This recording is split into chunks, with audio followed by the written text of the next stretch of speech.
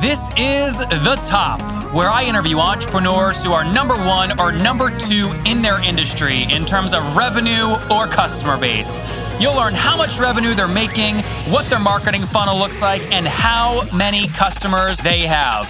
I'm now at $20,000 per talk. 5 and 6 million. He is hell-bent on global domination. We just broke our 100,000 units sold mark. And I'm your host, Nathan Latka. Okay, Top Tribe, this week's winner of the $100 is Rich Jones. Okay, Rich Jones, he is stuck in corporate. He wants to break free. He's binging on the show. For your chance to win $100 every Monday morning, simply subscribe to the podcast right now on iTunes and then text the word Nathan to 33444 to prove that you did it.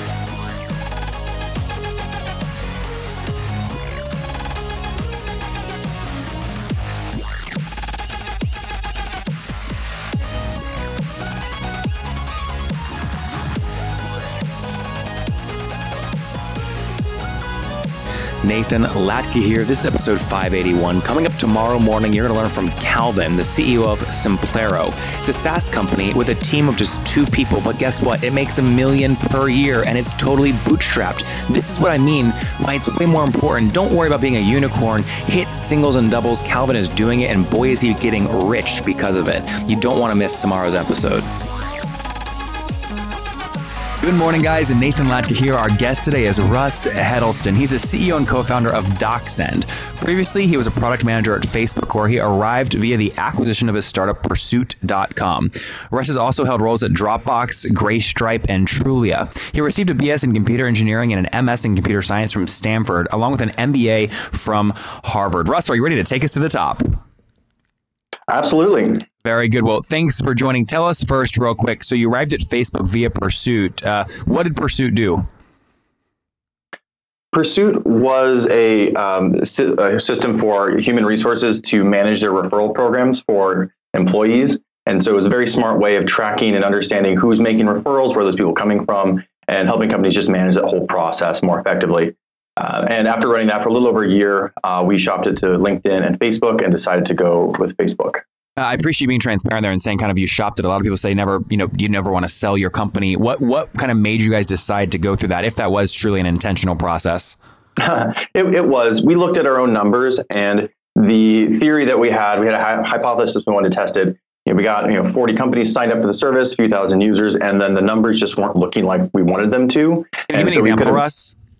Absolutely. So we would look at how many people were being referred, and we figured out that they were going out of band. Like those hires were happening. And then we were like, why? And then we kind of dug into the psychology of what we're doing. And without it being a separate podcast, basically decided that some of our assumptions were incorrect in our product, and that to change those assumptions would be a huge process. And we were just kind of out at that point. We'd been doing it a little over a year, raised about $500K. Okay. And Facebook's one of our first customers. So we went and talked to them. We talked to LinkedIn about, just like joining them. Yeah. And you're right. We totally decided to sell the company and to shop it around. So that just made the most sense for us. Would you say a soft landing talent acquisition, more or less? Oh, yeah, for sure. The assets of the company weren't acquired, but we were all incredibly happy with the outcome. So you were product manager at Facebook. What product were you on? I was the product manager for the Pages team. So anything with a like button on it that's not a human being, like a profile. So that's a pretty big swath of what Facebook does is included under Pages. And you said you're working with the personalities versus the brands, or the brands? Brands and personalities both have Facebook pages. So both of them have likes. You can't add them as a friend. And at the time, it was a very small team at Facebook. And I got to have a great experience being there and growing that team out significantly over a couple of year period. So let's jump into DocSend now. So what year did you make the decision to leave Facebook and start DocSend? We started DocSend in 2013. So it's over 3.5 years ago now that we started the company. And the very first version of it was something that came from an insight I had while I interned at Dropbox while I was in business school in 2010. And that is that sending attachments is just really not a great way to go.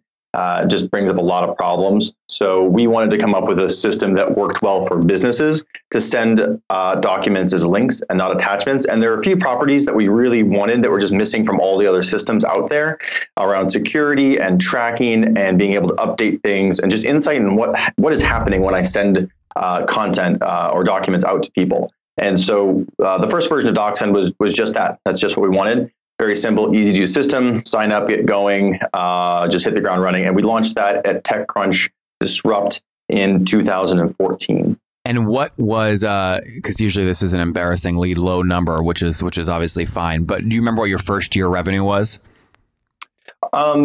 If it was above zero.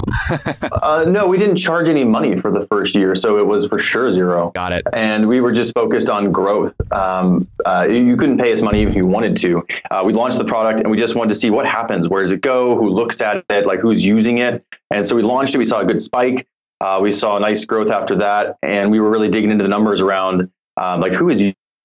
And it wasn't Facebook like growth numbers. Like if you look at a consumer company versus a B2B company, it was clear that what DocSend was doing was a very high value, but it wasn't going to be a Facebook size in terms of like user count. We just aren't consumer. Everyone is using DocSend for a business application. But what happened in that year is that we took a hard look at everyone using DocSend. For instance, people use it in fundraising all the time. If you ask any venture capitalist about DocSend, they'll be like, yes, I get all DocSend links now.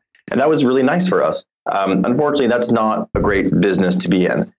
So we looked at some of the other cohorts of users that we had. Just other use cases. That sample, so that use case is not a good use case for you. That's right. You can't build a big business around. It's like that. One time, right?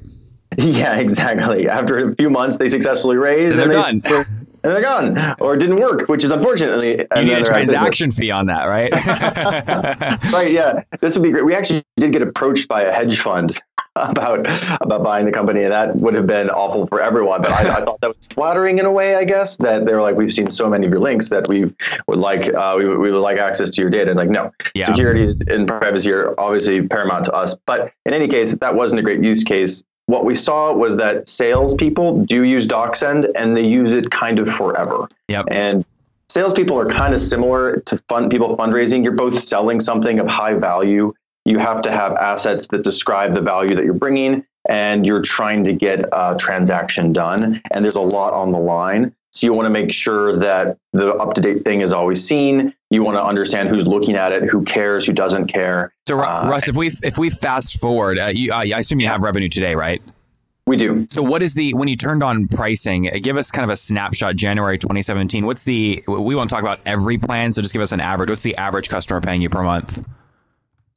It's broken out in tiers. So there are basically two businesses we have. One is the self-serve business. You can still come to DocSend and you can still sign up and pay us $10 a month. Okay. And that's great. Please do that. It's an awesome product. What we found was that we need to go after bigger teams, and that the problem we solve is even more pronounced at large sales and marketing teams, where marketing doesn't know what content sales is using, and sales has a really hard time just finding and sending the content they need to close deals.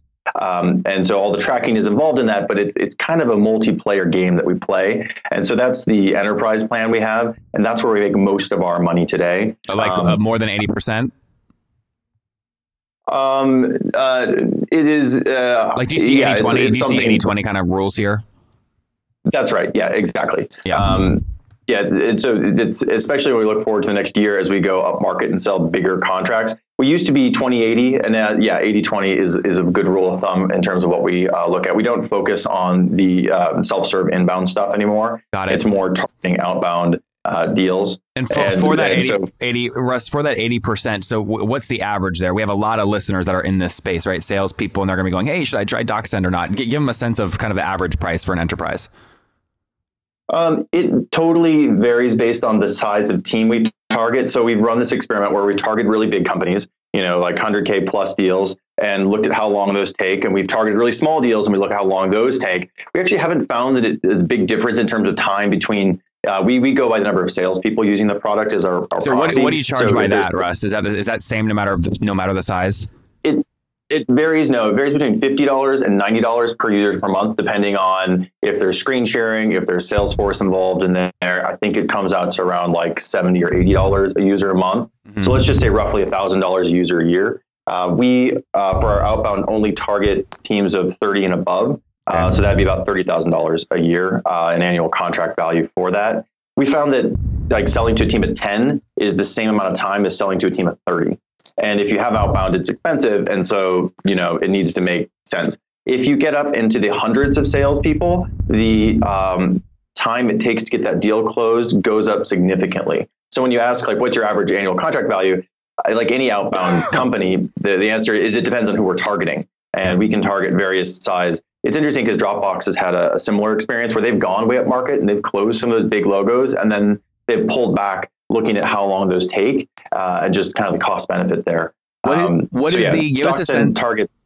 us a sense of what your economics look like on that sales process. So like what's your total team size currently, and what percentage of those are salespeople?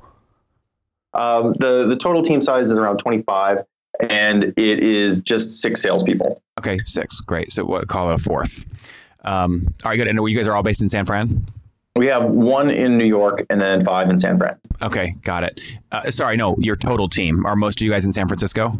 Oh, other than the one guy, yes, everyone's in San Francisco. Okay, good. Yeah, you got your New York hustler going out there closing deals, right? That's right. You got to have the feet on the street. Yep. Very good. And okay, before we talk more kind of about product and why links are more important than attachments and things like that. So you launched in 2013, focused on usage. When did you introduce the pricing plan? We introduced the pricing plan, I think in actually a year later, almost exactly a year later from when we launched. So it was in like March or April of 2014. Okay. And if we fast forward to January 2017, whatever you care most about, whether it's seats or logos that have seats under them, how many of, you pick which one, how many of either of those do you have? So we actually have over 2,800 paying companies right now. Okay. And that's a fraction of the total number that are using DocSend. But among those 2,800, I really care about a mix of logo and seat count. Okay. And the reason is that if I actually don't even know off the top of my head which brands I'm allowed to talk about. Don't say any then. But on average, all those 2,800 paying companies, how many seats per company would you say on average? Well, no, it's bucketed between ones that are just a few. We don't really care a lot about them. And then amongst the 10 or above, I get really excited when it's like a team of 50 or more salespeople, because that's a really interesting sale to get done. There's a sales ops person involved. There's a content marketing person involved. The sales and the marketing teams need to work together effectively. The complexity of that sale really goes up. So the teams of 50 or more that we get locked into DocSend and actually buy into the value prop, that for me is really exciting because it feels like a whole different product, a different sale, and a different company than what we launched in 2013. And the economics are way better. Yeah. So your target is obviously teams of 50 or more. But if you just a total number of users on your platform right now that are under a paid plan is how many? Oh gosh, I don't know off the top of my head. It's definitely above that. And definitely, I mean, it's definitely above 10,000. I would guess. Got it. Cool. So that's good. That's good to understand. And then walk us through some more of the history here. So bootstrapped, or have you raised capital? We've raised capital. We've raised about 10 million in venture capital, and then another million in venture debt. So around 11 million in total. Happy about that, or do you regret it? Oh, no, super happy about that. August Capital led the A round. Howard Hartenbaum is on our board. He's fantastic. Jeff Clavier from SoftTech led our seed round, and he's on our board, and he's also fantastic. I think it's a team sport. I have a lot of admiration for the companies that bootstrap it and get it there. I think for us, having access to those networks and having access to that help has been really helpful for us. Even just having board meetings every couple months is just great to check in every once in a while, look back, get an outside perspective, and make sure you're on track. So I've been very happy with the investors that we picked to partner with. And Russ, you said that was 10 million total raised? 11 million total, including venture debt. Okay, got it. Yeah, that's a lot of folks are kind of. When did you tack on the venture debt? Was it as part of your Series A? No, it was post Series Seed. Post Series. Okay, so it's kind of like you almost use it like a bridge between Seed and Series A. Yeah, actually, after we took on venture debt, I wrote a blog post about it. I mean, there are some very important things to keep in mind with it, just around the ratio of venture debt to money in the bank that you have. It's really a insurance policy, and it extends your runway a little bit, but it can really come back to bite you, depending on like a few different scenarios happening. Evidence and things like that. Well, obviously those sorts of things, but even if you get like a pretty good term sheet, just the way venture debt is structured, it will extend your runway some in some scenarios, but it's also kind of scary in terms of just the rights they have over you. And anyway, something to be used in some scenarios. Russ, if you Skype me that link, we'll link to that in the show notes so people can check that out. It sounds like you got some valuable stuff there. Okay, let's pull. So I'm going to pull some of this math forward real quick. Okay, so $70 ARPU, you said at a minimum of 10,000 seats. So it's fair to say you're doing above 700 grand in monthly recurring revenue, right? I can't talk about our revenue. Okay. That seat number, though, and the ARPU number, those are basically averages, right? That's the minimum. Tell me why that math would be wrong, Russ. You told me earlier $70 ARPU was average, right? And you definitely have more than 10,000 seats. So why would you not have more than 700 grand in revenue monthly? The number of companies that are paying for it range between $10 a month and basically $100 a user a month. And so there's quite the split there between the ones that are just coming in and self-serve and then the larger ones that we go afterwards. So yeah, that split is not something that I would like to talk about. Well, you articulated it was basically 80-20 though, correct? In terms of the new stuff coming in, yeah. And the historical stuff, I don't know what it would break out into in total. Okay, got it. So basically what you're saying is that $70 ARPU number, that's really on your cohort of folks you're newly targeting, right? Which are more kind of enterprise level. That's not a reflection of the total 2,800 customers you have currently, which a lot of them are probably self-serve at $10. Many of them are, yes. Yeah. Okay, good. I just want to get a minimum number, Russ, just so, and we don't have to talk about how big you are, but let's say a minimum is 10, right? Times 2,800 customers, right? So you're definitely doing more than 28,000, or sorry, and there's 10,000 seats. You're definitely doing more than 100 grand in monthly recurring revenue. We can put a baseline on this, correct? You know what? I could, but I don't really see the benefit in it for me at this point.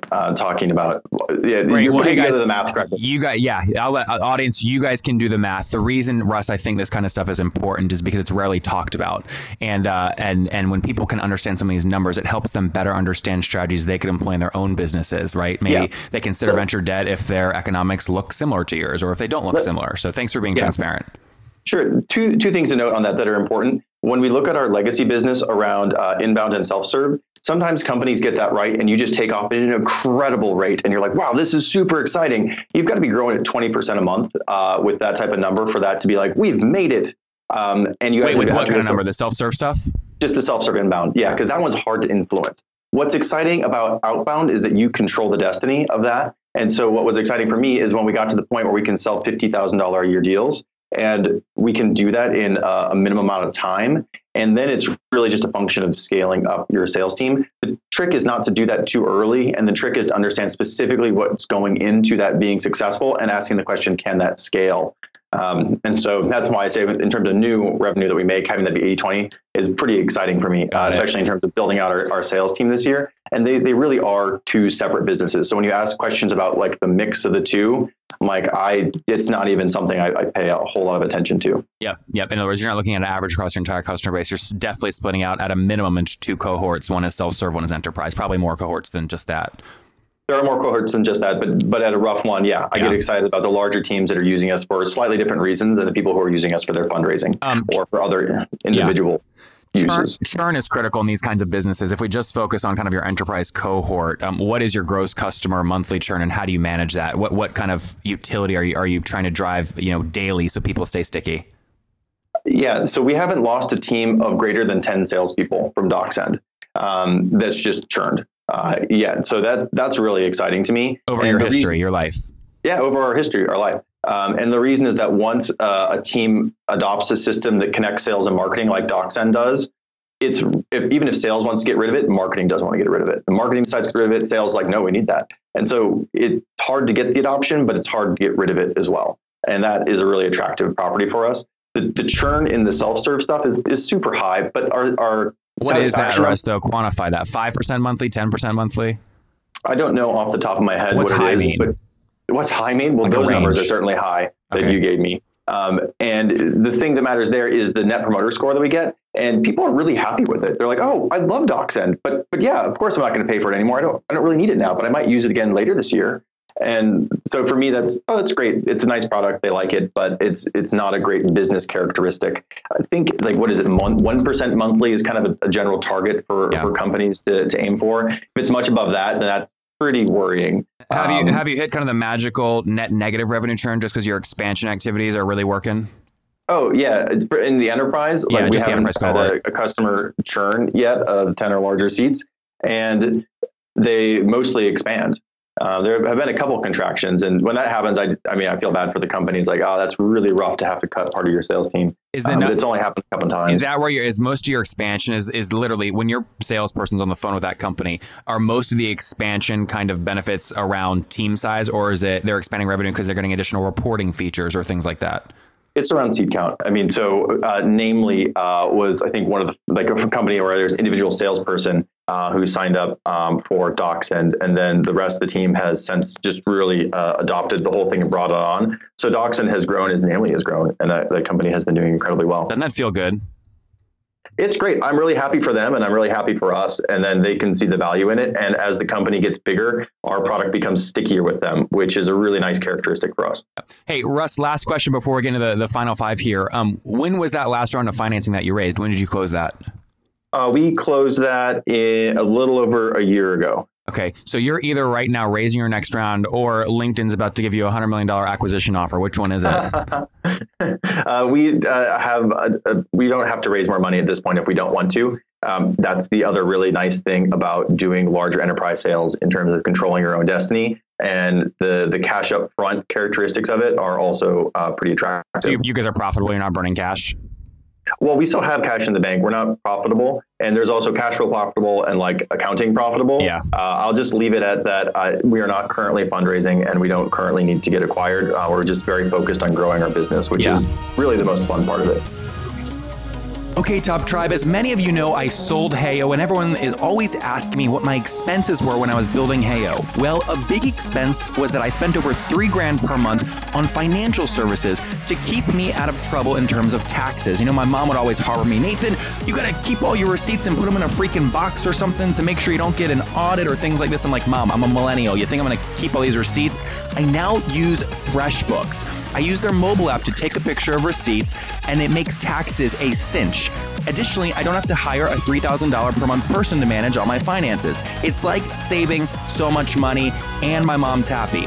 Additionally, I don't waste a bunch of time creating invoices. I use their templates, and I can avoid using Word templates or Excel files. I just use FreshBooks to quickly send out invoices, and it works like a charm.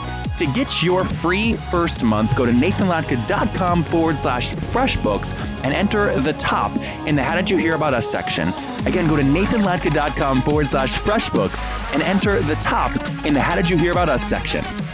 I'll quickly, guys, pull a lesson out just for SaaS entrepreneurs listening, because a lot of people don't talk about it like Russ does. The difference between accounting profitable and cash flow profitable, those are two very different things, especially considering we can pull cash forward from these enterprise deals. So that can make you kind of accounting profitable in some sense. So read into that and study that, obviously, how you see fit. But Russ, thanks for being transparent there. I appreciate it.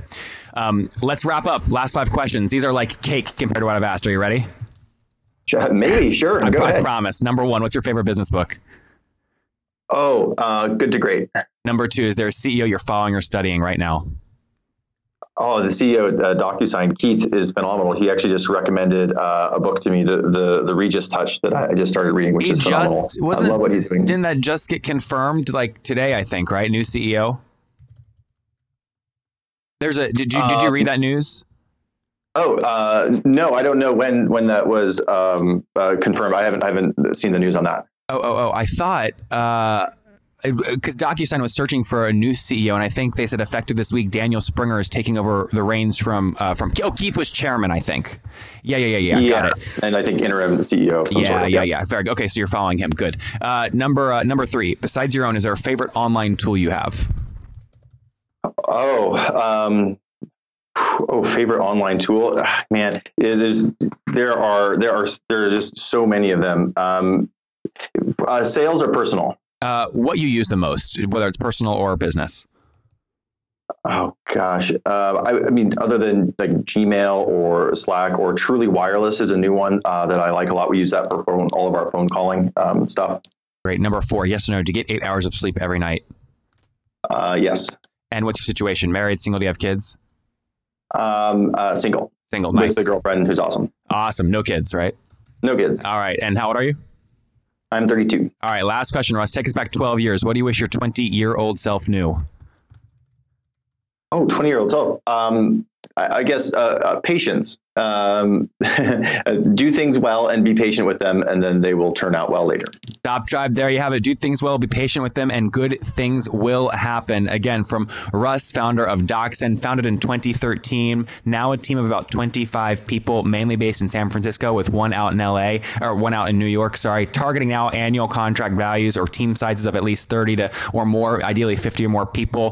ARPUs, again, in terms of seat sizes, ranging from $10 self-serve all the way up to $100, depending on feature sets and things like that. Raised $11 million in capital last round about a year ago. They really successfully employed venture debt, it sounds like, as well, serving over 2,800 paying customers and over 10,000 seats. Russ, thank you for taking us to the top. Great. Thank you, Nathan. If you enjoyed Russ today, go back and listen to Pietari yesterday. He self-funded his company, Vinu, to $400,000 in monthly recurring revenue, and now has over 1,000 customers and helps them get business-to-business leads faster and close them quicker. Top Tribe, I love giving away free money. I feel like Oprah giving away cars, and I have something special for you today. How many of you have heard our super sharp guests talk about success they've had with Facebook and Google Ads? Well, all of you listening right now, yes, if you're listening, you get $100 in free AdWords. Here's how you get it, okay? Again, thanks for listening. Get the free $100 from Google, right, when you sign up with my website host provider, HostGator.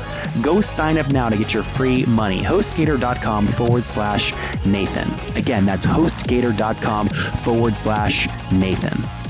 Okay, Top Tribe, I'll see you bright and early tomorrow morning. And don't forget, before you listen to any other episodes, subscribe on iTunes right now for your chance to win $100 every Monday.